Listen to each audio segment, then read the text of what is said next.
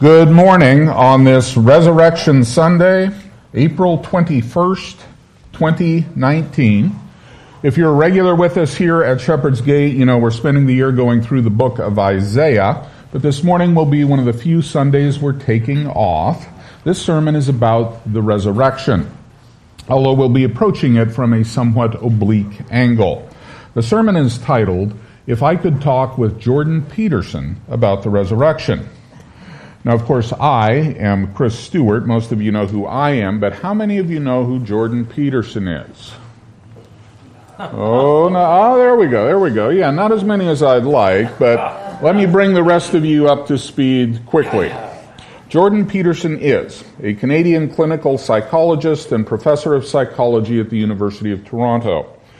He came to prominence in September 2016 when he released a YouTube video declaring his refusal to comply with Bill C-16, which amended the Canadian Human Rights Act and Criminal Code to include gender identity and expression, the net effect being it became a crime to address anyone by anything other than their preferred pronoun. Upon his refusal to comply with government-mandated speech, as the saying goes, the fecal matter hit the rotary impeller. Or as it's phrased in Canada, the fecal matter hit the rotary impeller, eh? In the subsequent turbulence, he has risen to become an international icon, praised by people who believe in truth, reason, and personal responsibility, and vilified by postmodernist ideologues and their lackeys in the media. I'm thinking you won't have any trouble figuring out which side of the equation I come down on. Since then, he has written an international bestseller, 12 Rules for Life, An Antidote to Chaos, and toured the world, lecturing to packed-out auditoriums. A blurb on the book here from the New York Times, which does not happen to be the first place I'd go for accurate news, but the New York Times identifies him as the most influential public intellectual in the Western world right now. And I think that's an accurate statement. One of the signature points in this process was an interview with British journalist Cathy Newman, January 2018. The video of that interview posted on YouTube has 15 million views. Watching it was my introduction to him. He's appeared 4 times on the Joe Rogan podcast, each of those videos having about 5 million views. He's produced a 13-part lecture series on the psychological significance of the biblical stories in Genesis. The first lecture, Introduction to the Idea of God, has about 4 million views. Okay, so he's a cultural phenomenon. Why would I like to talk with him about the resurrection? Why am I taking our precious time this Easter morning to talk about somebody who may well not be a Christian, may not believe in the literal physical resurrection of Jesus? The reason is he seems to understand everything except that. And what I'd love to do is dialogue with him about how that doesn't work. It won't fly. You can't disentangle the various truths of Christianity from the foundational truth of the resurrection. And it seems to me that's what he's doing. He has a masterful grasp of truths that revolve around the resurrection, but does not appear to understand they don't matter without the resurrection. These beautiful, glorious, life-affirming truths all depend on the resurrection. This sermon is going to be on the philosophical side. We're going to be talking about how people think. And some of you go, I don't care how people think. If you don't believe Jesus rose from the dead, you're not a Christian. Case closed. Move on. Fair enough. I agree with the proposition. If you do not believe Jesus rose from the dead, you are not a Christian. And I haven't arrived at that through subtle philosophical reasoning. It's the plain, consistent statement of the New Testament, Romans 1:4, 10:9, 1 Corinthians chapter 15, etc. However, we should take note of the fact that Jordan Peterson himself and millions of others are attracted to the truths of Christianity while finding this foundational truth to be a stumbling block. When you have the privilege of dialoguing with somebody about the gospel, you don't just blurt out, "You've got to believe Jesus rose from the dead." You talk about meaning, purpose, hope, goodness, beauty, the effect of the truths of Christianity on their life, their marriage, their relationships. You have come to understand that all of that goodness, all of those truths, depend on the resurrection, but you didn't start there. You started at whatever point of need or desire you were at, and have come to understand and believe Jesus is the Christ, the Son of God, and that he rose from the dead. So it seems to me, Jordan Peterson sees the need and has the desire, but still stops short of believing Jesus is the Christ, the Son of God, and that he rose from the dead, rather like that scribe to whom Jesus said, "You are not far from the kingdom of God." Mark 12:34. However, the fact that he's able to talk about the deep issues of life in a way millions of people find significant and helpful is why I pay attention to him and learn from him, and why I'd love to dialogue with him about the resurrection. I think a simple way to state his perspective would be to say that he believes Christianity is philosophically true, metaphysically true, archetypically true, just not literally true, not historically true. And he doesn't think it matters that it's not literally true.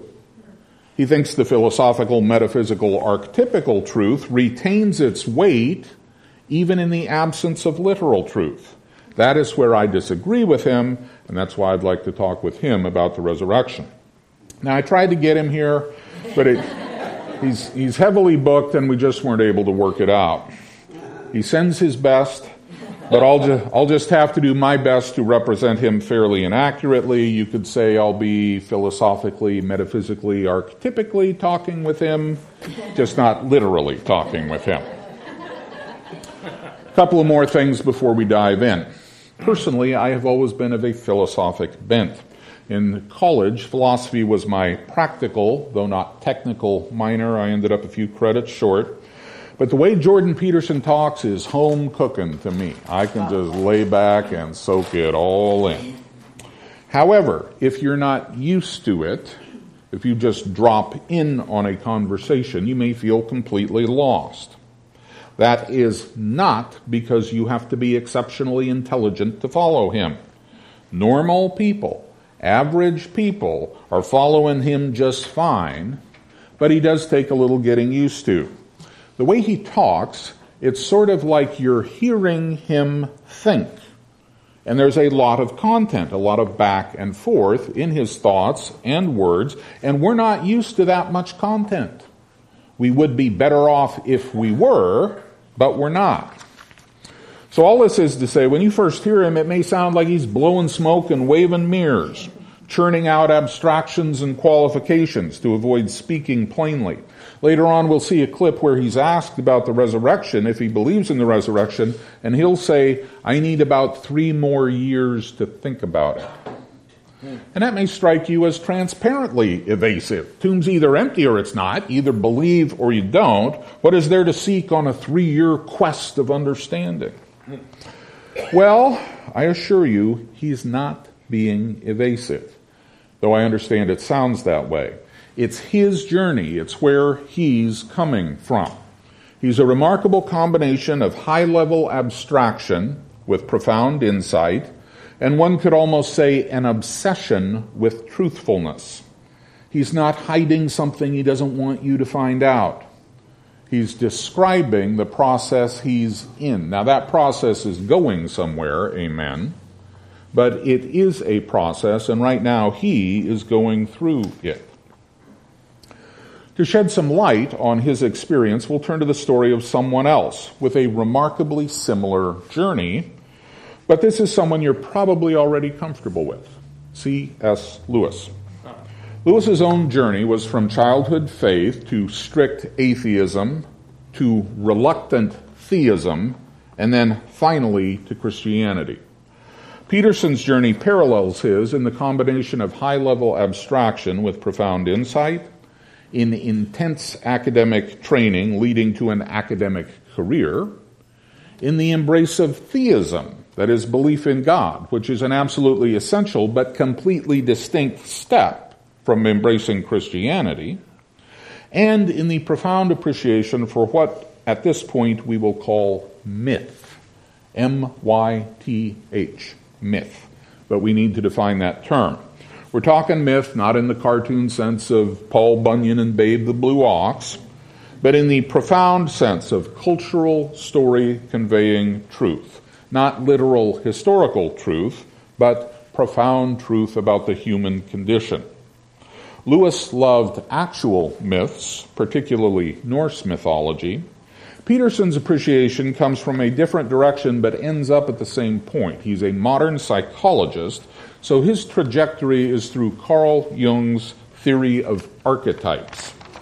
Quoting Wikipedia, Jung understood archetypes as universal archaic patterns and images that derive from the collective unconscious and are the psychic counterpart of instinct, unquote.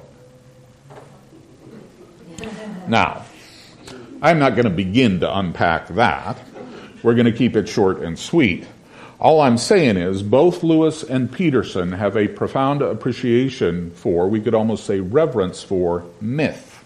And permit me to talk about them in the same tense because it makes it a lot easier. They both think largely, we could say primarily, in terms of myth. Consequently, they're both comfortable thinking of things as being metaphorically or symbolically true without them being literally true. So, they would approach the Gospels assuming they're not literally true. They didn't read them and go, oh, that sounded fake. Their worldview, their first principles told them they weren't literally true, but just another example, though perhaps the best, of mythic truth, marvelous story of love, sacrifice, death, and resurrection that speaks so powerfully to the human condition. Now, most of us don't think this way. So we don't have to take this step. But they do. They have to grapple with the proposition that something which is obviously, perfectly, mythically true might, unlike every other myth, might actually be literally true. See, most of us, quote, quote, normal people encounter the story in a more straightforward way, and we simply believe it or not. But because of the things they've soaked in and the worlds they've inhabited, the mythic truth of the story dominates their perception, and then they have to sort of back in to what for them is a surprising question of whether it might be literally true.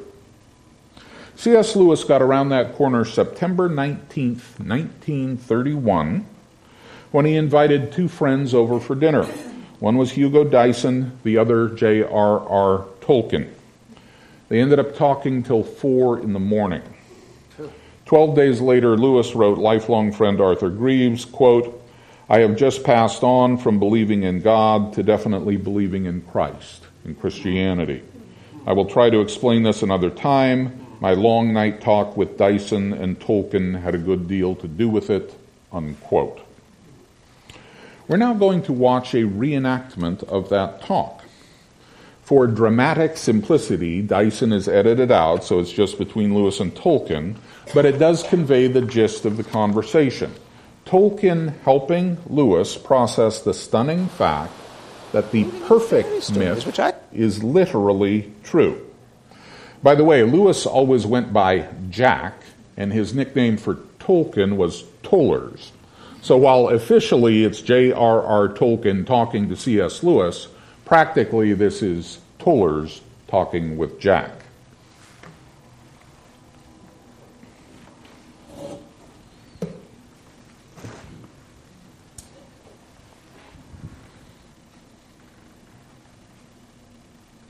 I think is rather ridiculous. After all, the magic of myths or fairy stories is not an end in itself. It exists to serve virtue. It satisfies certain primordial human desires. But myths are fiction.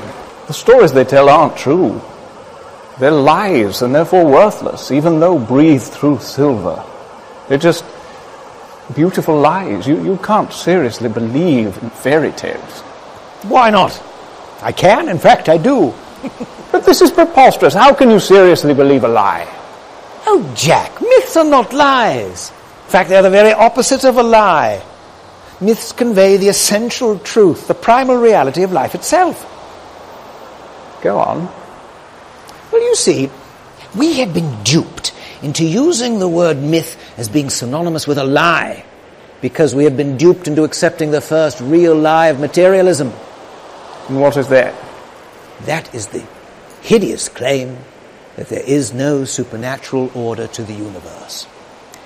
The materialists have imprisoned us in a world of mere matter, of physical facts, divorced from and devoid of metaphysical truth. Well, I say that they are lying. I say that they are the ones who have come up with a false myth. Their world doesn't exist. It's merely a figment of their imagination. Well, fine. However, there's a problem. The problem is they have convinced us that it is true. They have made us believe that this is all there is. 3 dimensions, 5 senses, 4 walls. Isn't it? Most emphatically not. Jack, the 4 walls of materialism are the 4 walls of a prison. And the materialists are our jailers. Don't you see? They've put us in a prison of 4 walls. They don't want us to see what's beyond those walls. They don't want us to discover what lies outside their narrow philosophy. Worse than that, they think that any attempt to escape from the prison is an act of treason. Well, wouldn't it be an act of treason against rationality to believe otherwise? Now, Jack, think for a moment. How can it be wrong for a prisoner to think of things that exist other than walls or jailers? Doesn't the fact that the prisoner is able to think of things outside the walls suggest that perhaps things do exist outside the walls? After all, if the prison really is all there is, how are we able to picture things that exist beyond the prison? And this is where myths come in, you see. Myths exist outside the prison. Myths allow us to escape from the prison. Or if we are not able to escape, at the very least they allow us to catch a fleeting but oh so powerful glimpse of the beauty that lies beyond the walls.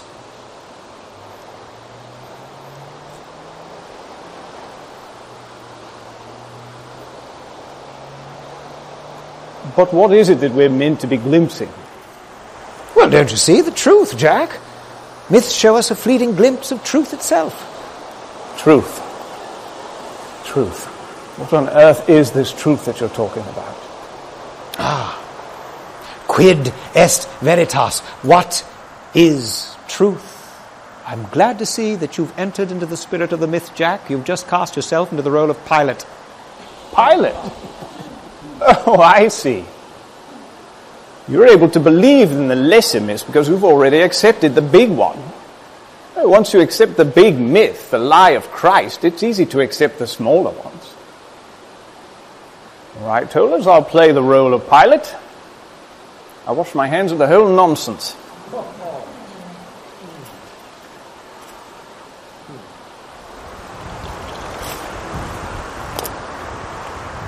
Well, Jack, you may be able to wash your hands, but your mind is still muddied. You're not thinking clearly at all, old chap. You're acting as if myths are mere arbitrary inventions of fiction, as if we pull them out of thin air. But what you don't understand is that we make things by the law in which we are made. We create because we are created.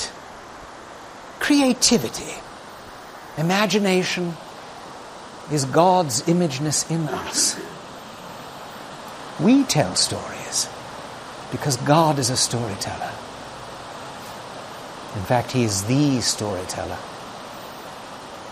We tell our stories with words. He tells His story with history.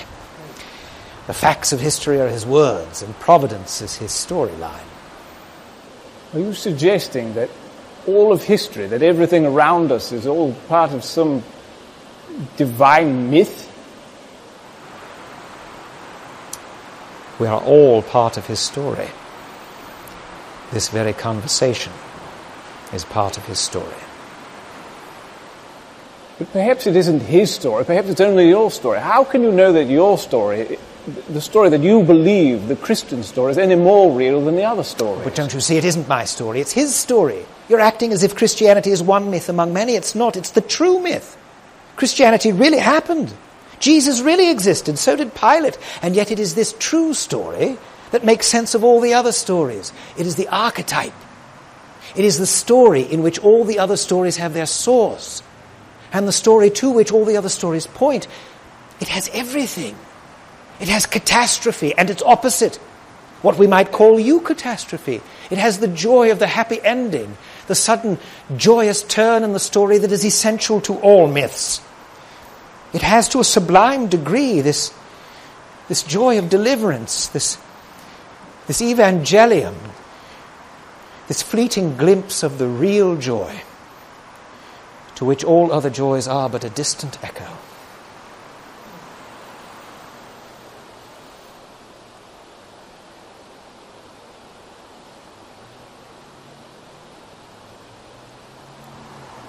Tolles, what did you mean by catastrophe and eucatastrophe? Well, for example, it has the catastrophe of the fall and the eucatastrophe of the redemption. It has the catastrophe of the crucifixion and the eucatastrophe of the resurrection. It has everything man's heart desires, because it is being told by the one who is the fulfillment of desire itself. It is a story that begins and ends in joy. But just because a story brings joy, it doesn't necessarily follow that it's true. There are many joyful myths. They all seem rather flimsy to me and ring rather false. And yet this story has the inner consistency of reality. There is no tale ever told that men would rather find was true, and none which so many skeptical men have accepted as true on its own merits. Perhaps it's just a very well-written artifice. This story has the supremely convincing tone of primary art, not fiction, but of creation. And to reject this leads either to darkness or to wrath. And in my own life, it has led me from darkness to light. Astonishing. Tolles, you astonish me. You absolutely astonish me. Okay, so there's a realistic portrayal of how C.S. Lewis got around a corner. The problem, Dr. Peterson, in light of your affirmation of the perfect myth being literally true. But that's not a corner most of us need to get around, because most of us aren't soaked in this archetypic, mythic worldview. Most of us think in terms of what we'd call real life, and encounter the Gospels as assertions about real life, and decide in a straightforward manner whether we believe them or not. Simple enough. And this applies to everything in the story, from water into wine to the resurrection. However, the anchor of the story, the linchpin, is the resurrection. Consider, for example, the possibility that Jesus didn't really turn water into wine. It's a misunderstanding or a joke. Just for the sake of argument, imagine that miracle did not happen. If he rose from the dead, that wouldn't matter. It'd just be an amusing little glitch we'd chuckle about. Now flip that around. Imagine he did change water into wine, but did not rise from the dead. Ugh. You see how that brings the whole thing down like a house of cards? Water into wine and the resurrection are the same, in that they're both supernatural assertions about reality, but they are different in that water into wine and all the other miracles are tangential. but the resurrection is essential. The gospel, the New Testament, the kingdom of God, everything stands or falls with the resurrection, the literal, physical resurrection. Now we're going to watch a clip of Jordan Peterson being asked about the resurrection. And I understand if you just drop in on this, he may sound like he's from Mars. The way he speaks and the terms in which he speaks take a little getting used to. I hope I have set the table well enough for you to see he's coming from essentially the same perspective Lewis was, dealing with the surprising question of whether what is to him an archetypically perfect story, to Lewis a mythically perfect story, same difference, either way, whether this symbolically perfect story is literally true. This is Jordan Peterson being interviewed by Patrick Coffin, February 2018, and you'll see the question is framed in terms of that discussion that Tolkien had with Lewis. Dr. Peterson, in light of your affirmation of the archetypal significance of the resurrection, you have expressed some ambivalence about its historical reality. J.R.R. Tolkien had long conversations in Oxford with C.S. Lewis in which Tolkien helped Lewis to understand that the story of Christ was the first archetypal myth that is not just true in a mythopoetic and psychological sense, but also true in the historical sense. That insight, helped by the grace of God, pushed Lewis over and he became a Christian. Where are you in this discernment process on the historical nature of Christ and especially the resurrection? Yeah, well, that's a great question. I do believe that there are places where the mythological and the literal touch. Mm-hmm. I mentioned one of those earlier, the idea that spoken truth, logos, creates habitable order out of chaos. I think that is literally and metaphorically true. I don't think you can state the nature of being and the role that consciousness plays in it more accurately than that. And so it's metaphysically true, it's religiously true, and it's literally true all at the same time. And so there are times when that happens, and I don't know. See, this is the mystery to me, I would say. I understand what that means. I understand that there are times when the literal and the metaphysical or religious co-occur. And I can understand so that the literal is the foundation upon which the symbolic or the psychological... Yeah, it's like the way I've been conceptualizing it is it's as if the material reaches up towards the spiritual and the spiritual reaches down towards the material, and now and then they touch. And that's a miracle when that happens. Mm-hmm. It's a miracle when that happens. And I do think that happens. With regards to the resurrection,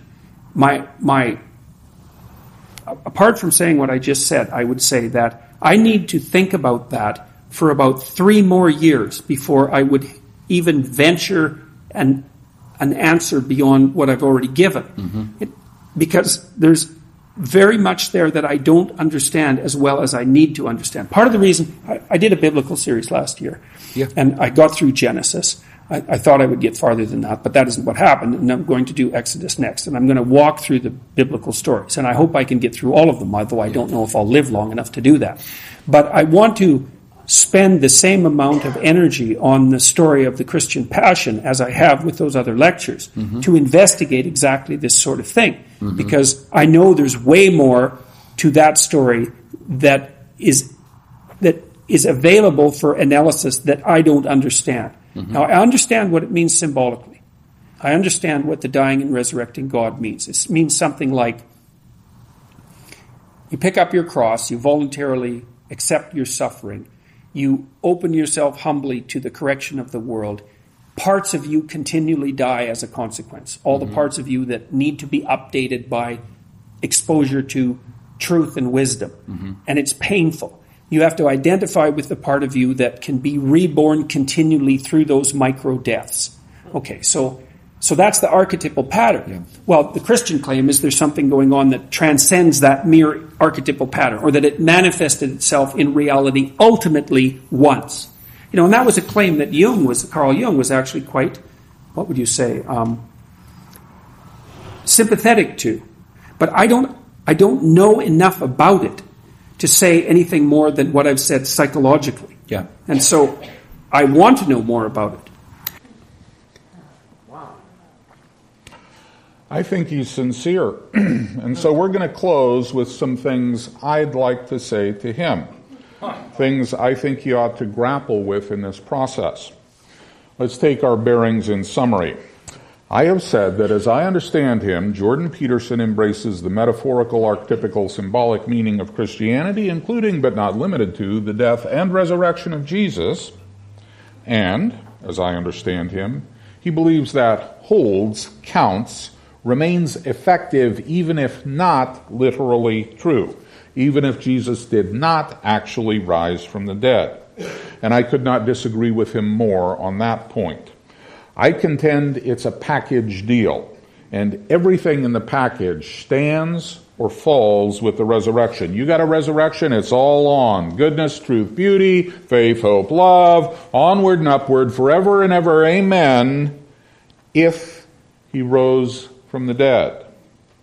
But if he did not, if you got no resurrection, it's all off. Got nothing for you. If Christ is not risen, your faith is futile, you are still in your sins. If in this life only we have hope in Christ, we are of all men the most pitiable. If the dead do not rise, let us eat and drink, for tomorrow we die. But I'm getting ahead of myself. Right now I'm trying to accurately identify the point of contention, and to do that we have to honor Jordan Peterson by listening to him, hearing what he says, and understanding him on his terms. Rule number 10 of the 12 rules is be precise in your speech. And he follows his own rules. He's very careful, very particular about what he says. So we're going to pay close attention. We're not playing gotcha. We're not trying to trap him by his words or twist their meaning.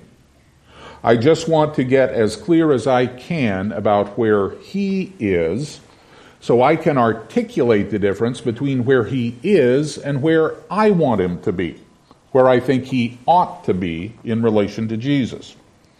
He said, I do believe that there are places where the mythological and the literal touch. The way I've been conceptualizing it is, it's as if the material reaches up towards the spiritual, and the spiritual reaches down towards the material, and now and then they touch. And that's a miracle when that happens, and I do think that happens. Do you believe in miracles? Jordan Peterson does, and that's huge. Remember what Tolkien was saying to Lewis about materialism, 3 dimensions, 5 senses, 4 walls. 4 walls are a prison. Jordan Peterson's already done the jailbreak. He's already busted out of the materialist prison. He believes in a higher spiritual reality that not only transcends material reality, but also interacts with it, touches it miraculously. That's huge. Now, of course, it doesn't speak to whether he accepts this or that particular miracle. It doesn't mean he believes the resurrection occurred. It does mean he believes it's possible. He's already around a really big corner. He says he understands the resurrection, what the resurrection means symbolically, and I'm sure he does.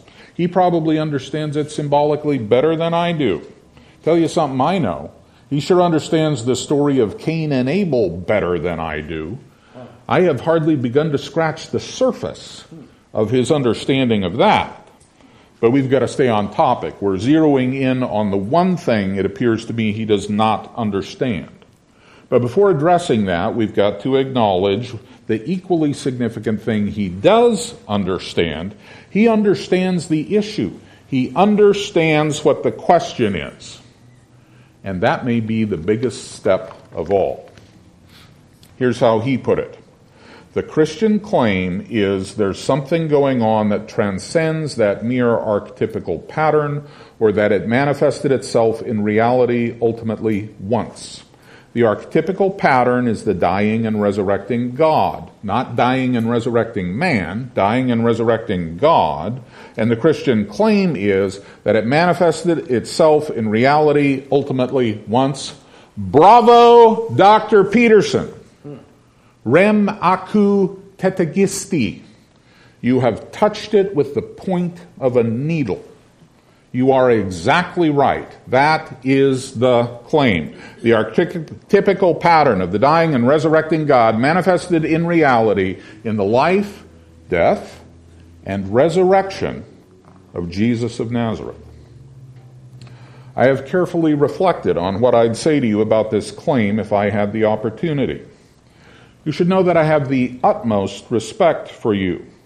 Your courage and insight have made my life better, and therefore the lives of those around me better. And you know that is happening in the lives of people all over the world.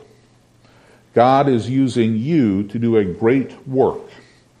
And I want to leave you with a word from Jesus and a few thoughts. The word from Jesus is in John chapter 15, verse 16. There, speaking to his disciples, he said, "You did not choose me, but I chose you." You did not choose me, but I chose you. I understand what you mean about the material reaching up and the spiritual reaching down. There's certainly validity in that image. But the more time you spend in the New Testament, the less you'll focus on the material reaching up, and the more you'll focus on the spiritual reaching down, because that's the message. That's the story. The gospel isn't about us meeting God halfway. It's about him reaching down, coming down, all the way down. The Logos, Dr. Peterson, became flesh and dwelt among us, and we beheld his glory. John chapter 1, verse 14. And he didn't stop there. He submitted to death. We're in Philippians chapter 2 now. Even death on the cross. And he kept going down to the grave, all the way down to Hades, the abode of the dead. Funny thing, did you know he gave a lecture there? Preached to the spirits, 1 Peter 3. Then he busted out, took the keys with him when he left, Revelation 1:18. I am he who lives and was dead, and behold, I am alive forevermore. Amen. And I have the keys of Hades and of death. That's why the resurrection's essential, Dr. Peterson. None of the other victories matter if you can't beat death. Now, I've said a lot already, and a lot more could be said, and maybe you really do need 3 years to sort it out. I'd certainly enjoy a 3-hour discussion with you about the 3-year plan. But I'm standing in front of people preaching the gospel on Easter morning, and I don't have 3 years or 3 hours. I've got to land this plane in 3 minutes. So here's what I'd like to say to you about the resurrection. Frankly, Dr. Peterson, I think you're already hooked. I think it's all over but the shouting, and I'll tell you why. I have it on good authority that you should tell the truth, or at least not lie. That's Rule 8. And I think you're an exceptionally truthful person. And the truth is, you understand the central claim of Christianity, that the archetypical pattern of the dying and resurrecting God manifested itself in reality once. That is the claim. I'm not saying you believe that. I'm just saying you understand that is it.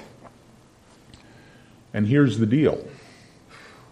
Once you understand that, you must either accept or reject it. There's nothing else you can do. And one of those two things you must do. By pursuing the matter this far, you have, so to speak, stepped into a trap. And I know all about that trap, Dr. Peterson, because I stepped into it 40 years ago. Let me tell you how it works. You're a reasonably good person, interested in truth, enlightenment, God, and so on. You're searching around here and there, and you pick up the scent. You begin to follow the trail. And it's fascinating. It's exhilarating. You're really making progress. You actually seem to be closing in on it or him, so you're pressing on. Then something on the periphery catches your attention, and you look up and look around and discover to your horror that it's looking suspiciously like the Jesus thing. Christianity in whatever stereotypic form repulses you, so you stop and you begin to back up, speaking aloud as if your retreat needed to be covered, speaking aloud, saying things like, "This is really fascinating. And I'm so glad to have seen this.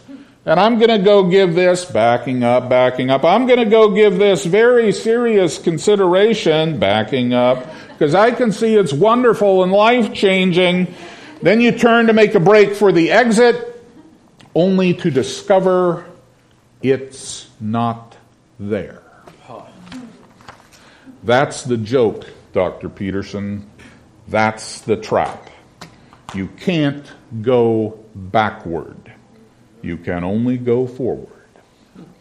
Having come to know what the central claim of Christianity is, you cannot unknow that. You can only proceed to accept or reject it.